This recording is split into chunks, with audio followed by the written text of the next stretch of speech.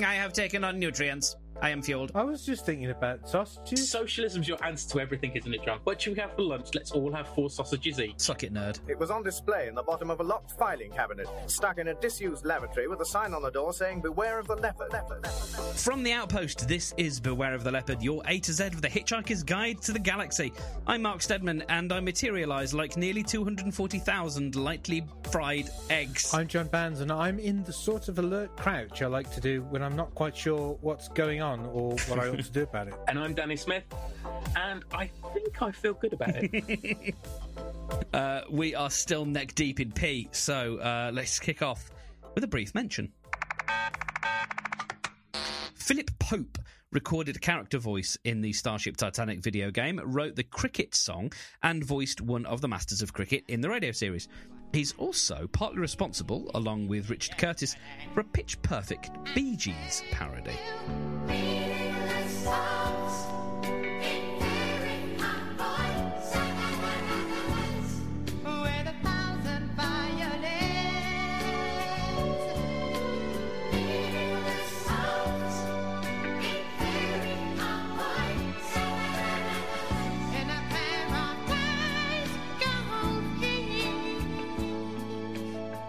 And speaking of music, the Photon Agitar is a magical instrument with a keyboard, I think. JB, do we know anything about how Adams came up with the word agitar? I think we can surmise that he took the word guitar, removed Yes. the front of it, and added a couple of spacey type letters on the front in the way that people are wont to do when making up future languages. The word guitar, of course, is derived from the Hindi. I think sitar comes through Spanish into. It's funny when someone knows something, isn't it?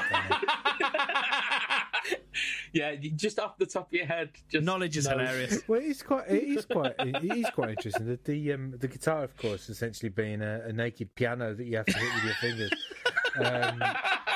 And I think it's an interesting thing to surmise that in the future, in different alien worlds, well, it's not the future, is it? But it's the future for aliens because they've been evolving for longer. That they would have different musical instruments than we did, because essentially the theremin, probably the last unique musical instrument invented in Russia in the 50s, and then nothing, not so much since. And it would be odd, really, wouldn't it, to invent a new musical instrument when you can make any sound you want from a computer. Although, arguably, I mean, yeah, well, new sort of synthy type things have been created, and there's been new interfaces. Like, I kept seeing this thing on Facebook for ages, which was, it looked a little bit like a squishy keyboard. I don't quite know how it worked. I think it was all black, and it didn't look like the keys were properly spaced apart, but it had sort of the equivalent of black keys layered over white keys, but they were all like grey, and you could play this thing in all sorts of different ways. That's how the world's a great big melting pot. Absolutely. Hang on. Didn't a friend of ours keep on going to South by Southwest, and every time he went, he'd come back with some weird new instrument that he would play in front of people? Probably. There was the thingamabob, and there was that thing that you grab it by its neck and you kind of make its mouth talk like a broken tennis ball. They're all essentially theremins, though, aren't they? I think all new instruments you see are kind of versions of other ones. I think John Otway once invented a double-necked guitar that wasn't, you know how the Led Zeppelin double-neck guitar is two guitars sort of next to each other? Yeah. He invented one where it was a left-handed guitar and a right-handed guitar pointing out either way, that he referred to as a bitar. I don't know, maybe in agitar, it sounds like a guitar that's sort of been left slightly open so that the sound come out. Do we know what do they describe what an agitar is? No. They don't. No one can be asked. It's probably a keytar, isn't it? That's what the tar, of course, means to hold with a neck while it's slung on a strap. You're a keyboardist, Mark. Have you ever rocked the keytar? No, I'd very much like to. I'd very much like you to. I've never held one in my hands. I want one, and I want to see if I can play, for example, the Beware of the Leopard theme tune on it. I would want you to play the keyboard stabs for We Built This City on Rock and Roll. Or Jump.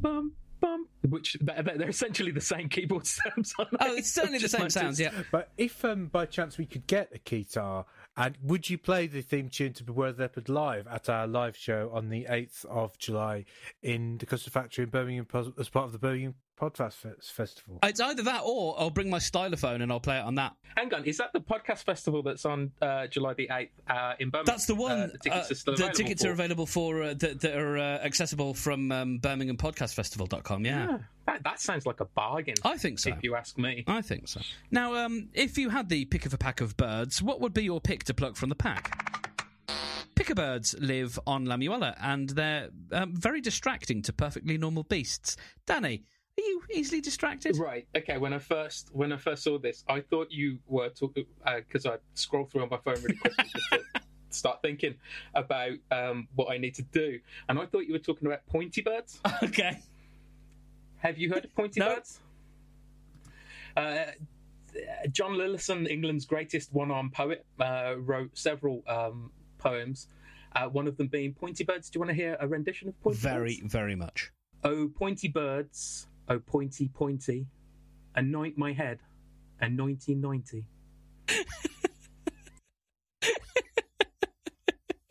I think I might have heard that before, but I love it so much. John Lillison, England's greatest one-armed poet. John was the first person ever to be killed in a car crash in 1894. Good grief.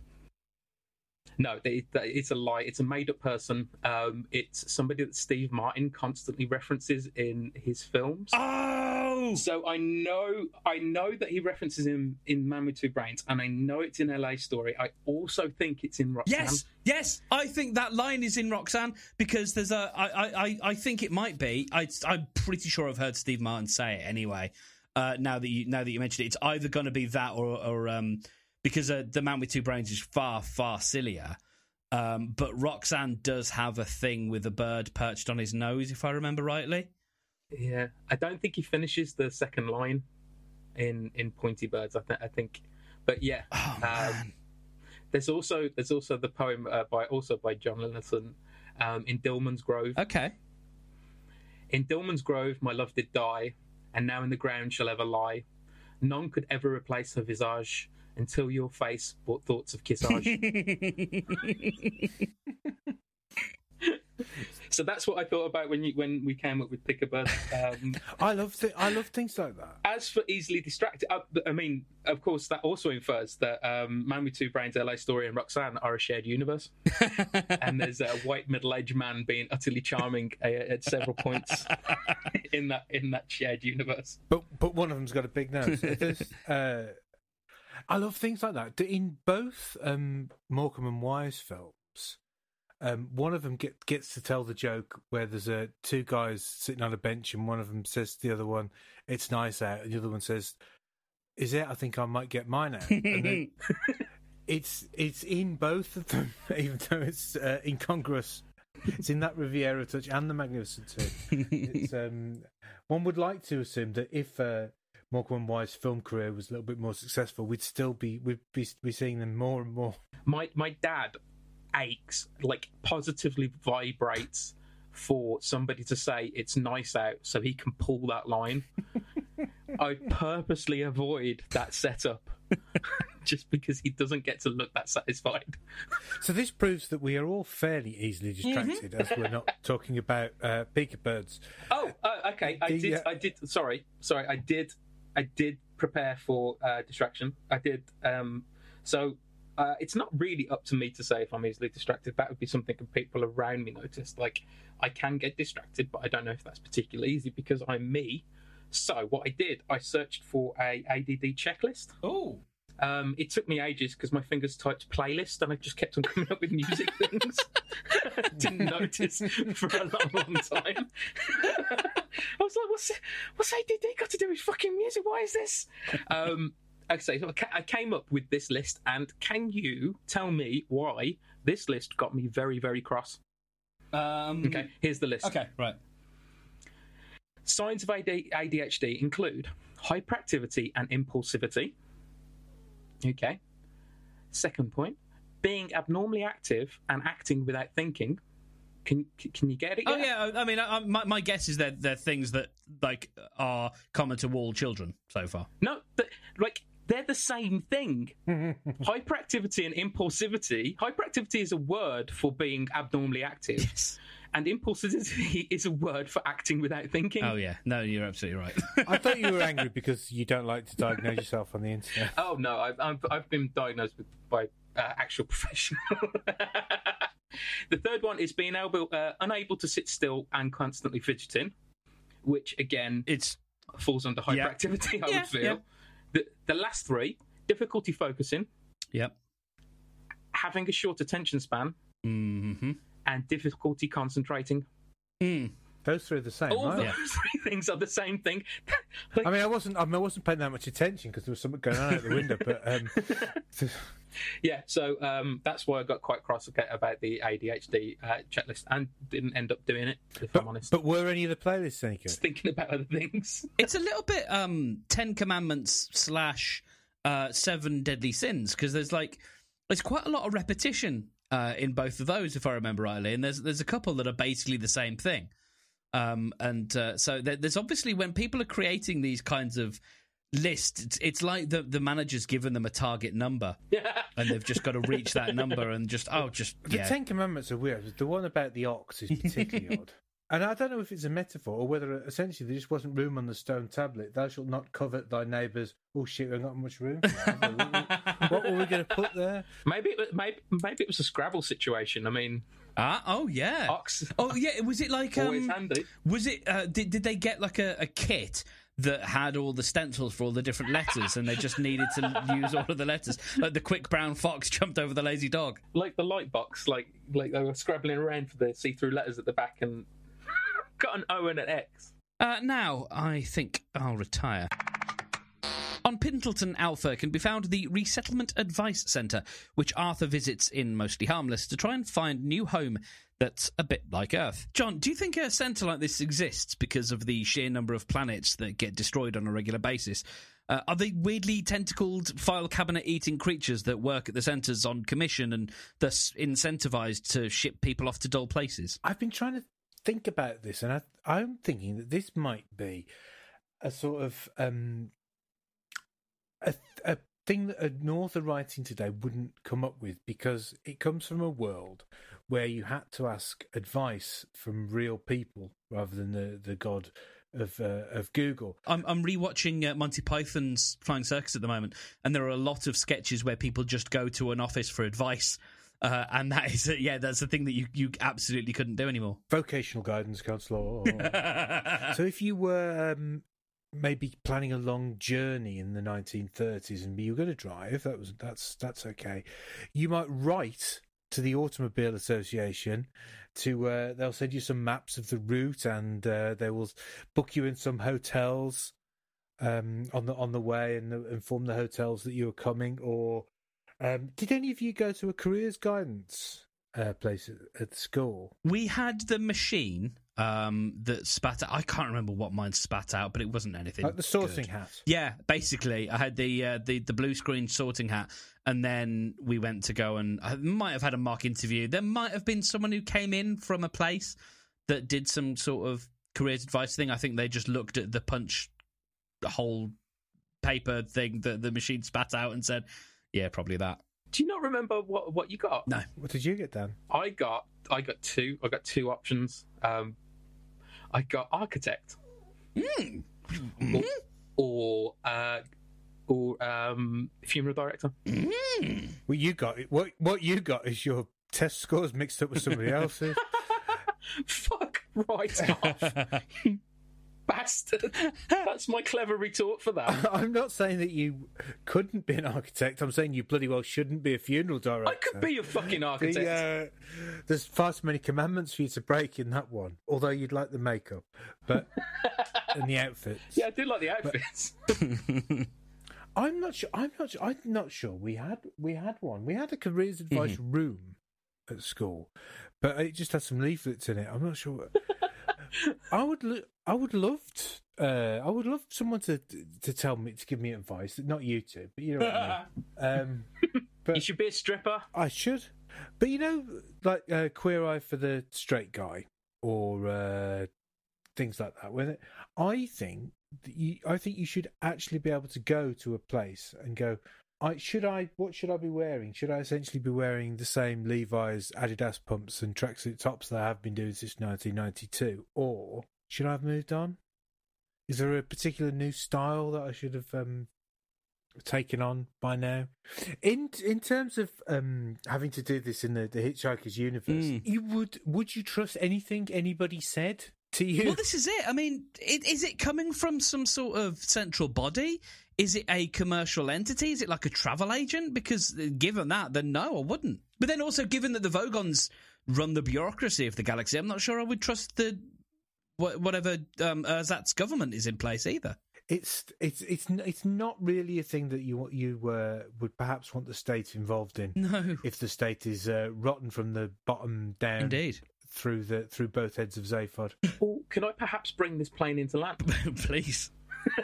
That wasn't another thing they said you could do, was it? My God. No. I remember I got my eyes tested once, and the optician was really impressed. Was like, "You have really great vision. You could be a pilot." Looked at my notes. If you didn't get crippling migraine, sorry about that. Oh wow. He gave me a profession and then plucked it away. Right, okay, taking this plane into land. So, in an information poor environment or an information scarce environment, isn't advice that comes to you in your own voice super valuable? Doesn't that give us why the guide is so popular? Because the experts are always wrong, and the advice from the government and the officialdom is so wrong. So you've got this hip guide telling you, drink here, do this, and that would explain why it was. You are absolutely right. The problem is, for whatever reason, Adams wanted to write his way out of or into a problem, and so the particular area of the galaxy he's in, possibly because it's a plural zone, the guide doesn't work very well, and he also painted himself into a corner a book or so back where he basically said the guide's now a web browser. Whereas, back in the day, it was a book, and it took presumably quite a long time to update. You had to ship a copy off to the editor for them to trim down, and then presumably that would be loaded onto the next edition of the guide.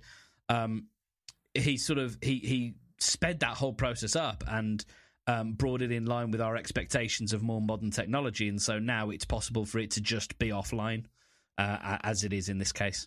But I think, were that not the case, I think you would be bang on. I just think it's pretty neat that he created this world where you can't really trust experts or officialdom, and then he created the guide, which speaks to people in their own voice, and gives out advice, bad or not, that everybody loves. At this point, my mind's telling me we should go on to the next segment, but my body's telling me I should avoid referencing R. Kelly, but I don't see nothing wrong with that. Pizpot Gargravar is the custodian of the total perspective vortex, or at least his mind is. His body is probably off being having a far better time of it, going to parties and that sort of thing. I'll ask this to both of you. If you could split your mind and your body, what would you have each bit do? Well, I'd send my body to work, since my mind often doesn't travel there anyway. That would make things a lot simpler in a world of presenteeism. I've not heard that term before. No, I like that a lot. Yeah, I think you've got to send your body to do the stuff that you don't want to do. Yeah, now you quite enjoy exercise, don't you, Danny? Yes, I do. I do like exercise, but I only like it because of the brain dolphins that gives me. Yeah. Now, for anyone who's unaware, that's Danny for endorphins. I forgot that the people wouldn't know what that is. Yeah, no I know. It's fine. So, no, they're brain dolphin. I don't get enough of an endorphin rush from exercise, but I would really like to have had the benefit. I really like to have exercised, and so I that would like it's such a it's a no-brainer for me. That That's great. That's a problem with the modern condition, though, isn't it? So I much prefer having done something to doing it. And that is almost everything in the entire world. If I'm at a concert watching a band that I really, really enjoy, I want them to get on with it and finish. I'll enjoy reminiscing about this so much on the way home. Oh, well, I don't know. I don't want to travel home either. I just want it all to be over and me back at home in bed with a cup of tea. But I'll enjoy. I will have enjoyed having been to that. It's like the past tense problem of time travel. It's the thing that you're looking forward to is sort of reminiscing about the thing that you're doing right now that you sort of like. I completely agree. So many times as a kid and an adult, I wish that there were just these. You get it in films all the time, and I just wish you could do that thing where the scene just cuts to the next scene. Well, that's kind of what your memory does, though. Like, the reason why you enjoy things in retrospect, I suspect, John, is because your brain's a really good editor of all the bits where you're bored and you quite need a wee, but you're not sure whether you should go for a wee because they might play the good song next, or the waiting in the queue for the bar, or the surprise once you get to the bar and they realise how much they charge. Like, your brain edits all that bad stuff out and it leaves you with a highlight reel. Mm-hmm. So the festivals, when you're at a festival, a lot of the time you're not deliriously happy, but it only takes the journey home for your brain to just Steven Spielberg the shit out of it. Yeah, that becomes the colour. Like, you just remember the sort of the emotional colour of the event, like it's in a sort of sepia, that this wash over the event of this sort of. You don't remember the individual feelings at various times, but you remember that overall sense of that was happy good time. Yeah, it's interesting, isn't it, that all three of us have quite happily, or not happily, but emotionlessly decided that we would send our brain to do the fun stuff and our body to do the shit stuff, which is the opposite of what Pisspot does. No, I've literally just said, I mean, the only thing that I can definitely say I want my body to do that my brain isn't is exercise. Pretty much because there's not that many physical things that I do because I'm, my brain has all my fun. And so I want my brain to have all my fun. I'd like my body to go and get trim, please, because it's been slacking. Yeah, I don't know. I like all good times are a synthesis of body and mind, right? So, but there is stuff to do with my body that I get bored doing, like just normal human maintenance body stuff, like washing it or trimming bits off it and eating food, like. Fucking how much of a hassle is eating food every single day? You got to get up and you got to do it again. That's one of the things I'd miss if my body was off sustaining itself with food, because I like food, so I would miss that. But yeah, it's so fucking boring. You just put it in your mouth and chew it until it's soft, and then down it goes down the mouth hole and down the pipey hole into the stomach base. And I don't understand why you haven't got on the Huel / Slim Fast thing. I know we've talked about it before. Like, why you don't just do that? You say Danny should get on the Slim Fast. Well, you just want a grey substantive, just a grey thing that you can ingest. That's like, there you go. There's nutrients for the day. I have taken on nutrients. I am fueled. If you type in Huel and shit into any browser you care to name, you will have 100 Reddit threads going, I don't shit right since I've been eating this. Like, oh no, that's very true. Like, having done a similar one for a time. No, because you're eating. Well, you're not really eating. You're just taking out of a bunch of thickened liquid, and so out the other end comes thickened liquid. If there was a pill, just one-off pill every day, take it. Then I would definitely do that. I mean, there were pills in my 20s that I took that meant that I didn't really fancy eating for quite a considerable amount of time. Days. But they had other side effects that were... They've got these sort of pill things. They're like sausages.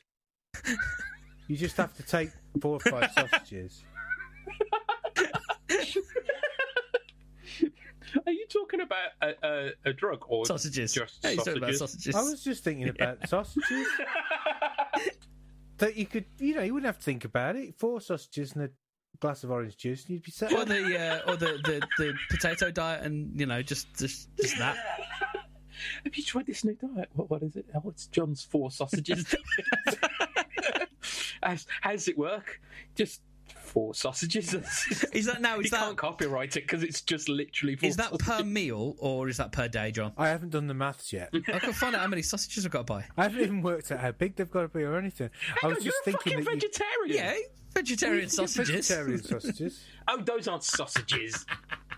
Well, There's a fucking what makes them vegetable the sausage tubes. is the shape. You're advocating a fucking 4 vegetable tube diet. Well, only for me. You can eat as many dead animals as you want to. I know. I'm trying. It's just that John's not passive aggressive about it. It's fine. You're the one there out there creating 20 times as much greenhouse gases per calorie. I'm not the one who makes the cows fart. So anyway, just get these sausages, and we get someone who knows about nutrition to work out how many sausages you have to have. All right, I've come... And what has to be inside the sausages in order so you get all your vitamins. If you could go for a run in your sleep, that would be quite useful. So it'd be kind of like a top-notch version of those slender tone things that you get that give you electric shocks while you're watching the telly and eating popcorn, but give you rock-hard abs. Yes. No, that would be shit. That would be shit. In what way? Because one of the main things that your body does when you sleep is not move, which is really useful to help it repair muscle and generally, I don't know, rest. Have you met me? I'm great at not moving. I'm really, really good at not moving. My body's got enough not moving. Yeah, fair enough. Now, I never thought this would happen to me, but here we are. Playbeing is a magazine devoted to, in roughly equal parts, to galactic politics, rock music, and gynecology. Danny, you've written for a lot of magazines. Can you talk us through the type of article you might have written for Playbeing and which section you would be writing for? Okay, so Playbeing is the Playboy analog, Yeah, one right? assumes. So you got to assume that they've got the same diversity of articles in there. Now it depends when you're talking about, because it was up until actually quite late, actually like mid-90s, that they were still publishing like really interesting. Yes, the cliche. They were actually publishing articles worth reading, like. And loads of really decent writers have written for Playboy. So we're talking Kurt Vonnegut, Margaret Atwood, Margaret Atwood, Hunter S. Thompson, pretty much anyone that has written for them. Truman Capote.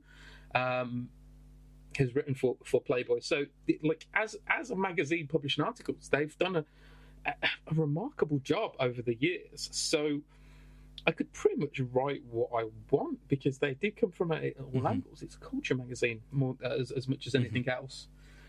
So, I don't know. Maybe I want to pitch a version of the greatest article written of all time.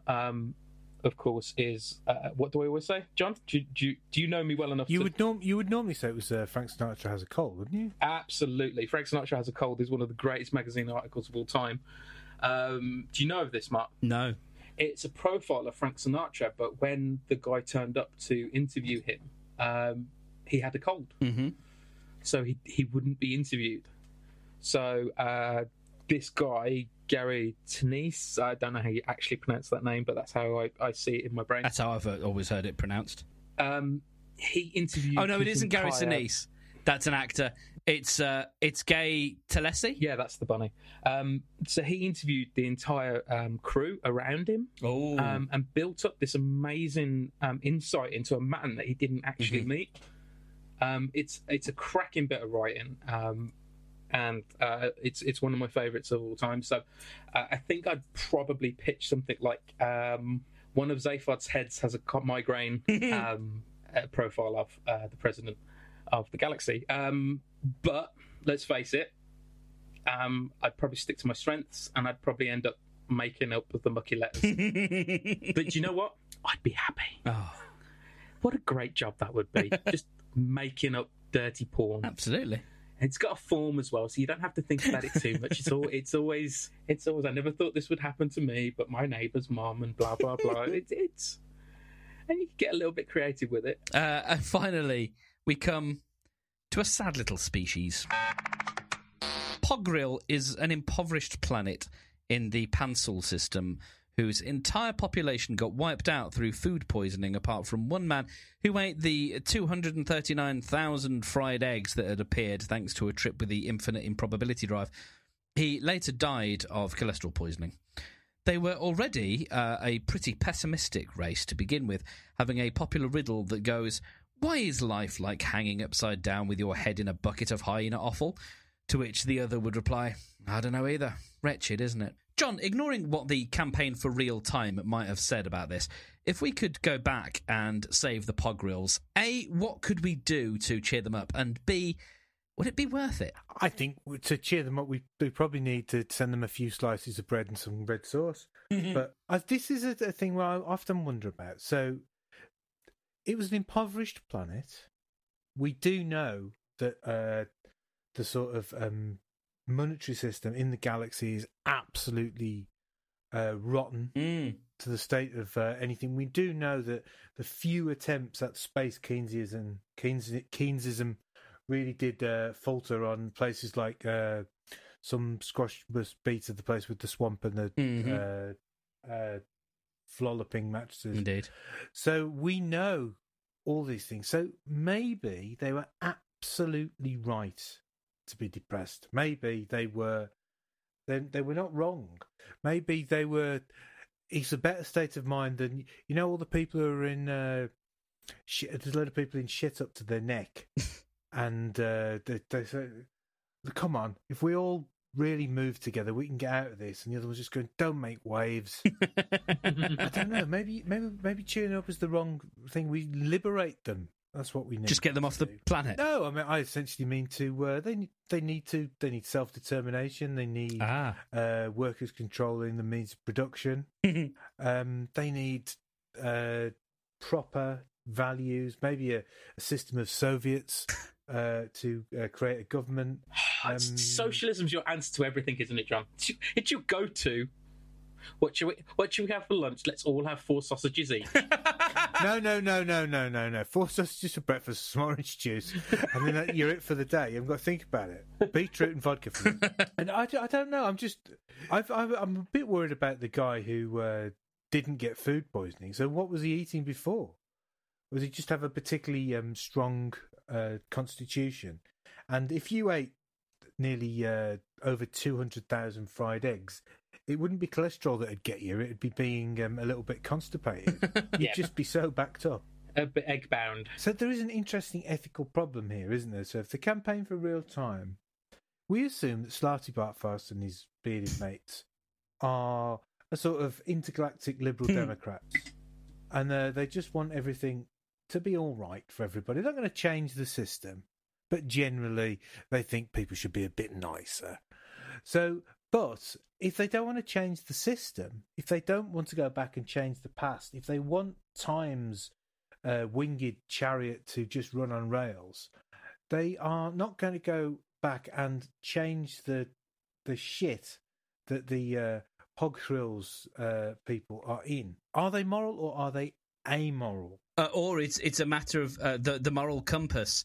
We often think about it can only sort of point.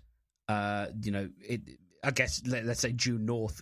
Pointing north means that you're a good moral person, but there are multiple norths for different strands of a person, and they've just picked one of the norths that isn't like that important. It's like people who complain on Twitter about. I'm going to pick an example, and it might upset someone, but the people who reply to people on Twitter who do balloon launches and reply to them and say you shouldn't do the balloon launch or the Chinese lanterns because it hurts birds, and that's absolutely true. But there's bigger hills to die on, and possibly the problem here is that the Campaign for Real Time have picked a potentially small hill to die on when there are people that are dying who could be saved. But is it not more moral not to impose your value or moral system on completely alien sets of values and creatures? That's a prime directive thing, as opposed to changing a natural event that could be prevented. That's different from interfering with someone's government. Yeah, maybe you're right. No, I think you are right. Suck it, nerd. But it's part of the same. It's part of the same thing. So do we don't, by and large, impose our morals on animals, do we? We eat them, so that's not imposing our morals, but that is certainly, there is an effect of our morals. Our molars, not our morals. That was good. But I don't know. So I think is it species? Would it be speciesists to impose? But essentially, they're not happy. Is it? Are you, as someone with the means, not do you go back and not do you or do you not go back and kill Hitler, because that's one thing that may or may not go wrong. But do you go back and say, alter the terms of the Treaty of Versailles so the Weimar Republic doesn't become hyperinflationary and people struggle, so the conditions for the rise of fascism in 30s Germany aren't there? It depends if you believe in the multiverse, I suppose. Hear me out. Because in the multiverse, every option is taken and every possibility is played out. So even if you don't, there will be another one that will. The net total of suffering will always remain what it is. So therefore, you can pretty much do what you want at any time ever, because there'll always be a gooder version of you that doesn't. So therefore, we're free to do what we want, and we shouldn't ever worry about morals ever again. Tune in next week on Beware the Leopard, where the net total of human suffering in the world will stay constant. Well, that's it. That's all we've got. Thank you very much for joining us. You can follow Danny at Probably Drunk on Twitter. You can follow John at Bounder, and you can follow me at I Am Stedman. Do get your tickets for the Birmingham Podcast Festival, and you can come and see us on stage, where we will be doing something very, very exciting, which we planned and know what it's going to be and everything. But it's going to be great. There's some really, really, really, really good fellow podcasters that are going to be taking the stage, and it's a really nice venue. So brumpodfest.com and get your tickets and come out and see us 7th and 8th of July. It'll be lovely to have you there. Well, that's it. We're going to do this again next week. So until then, share and enjoy.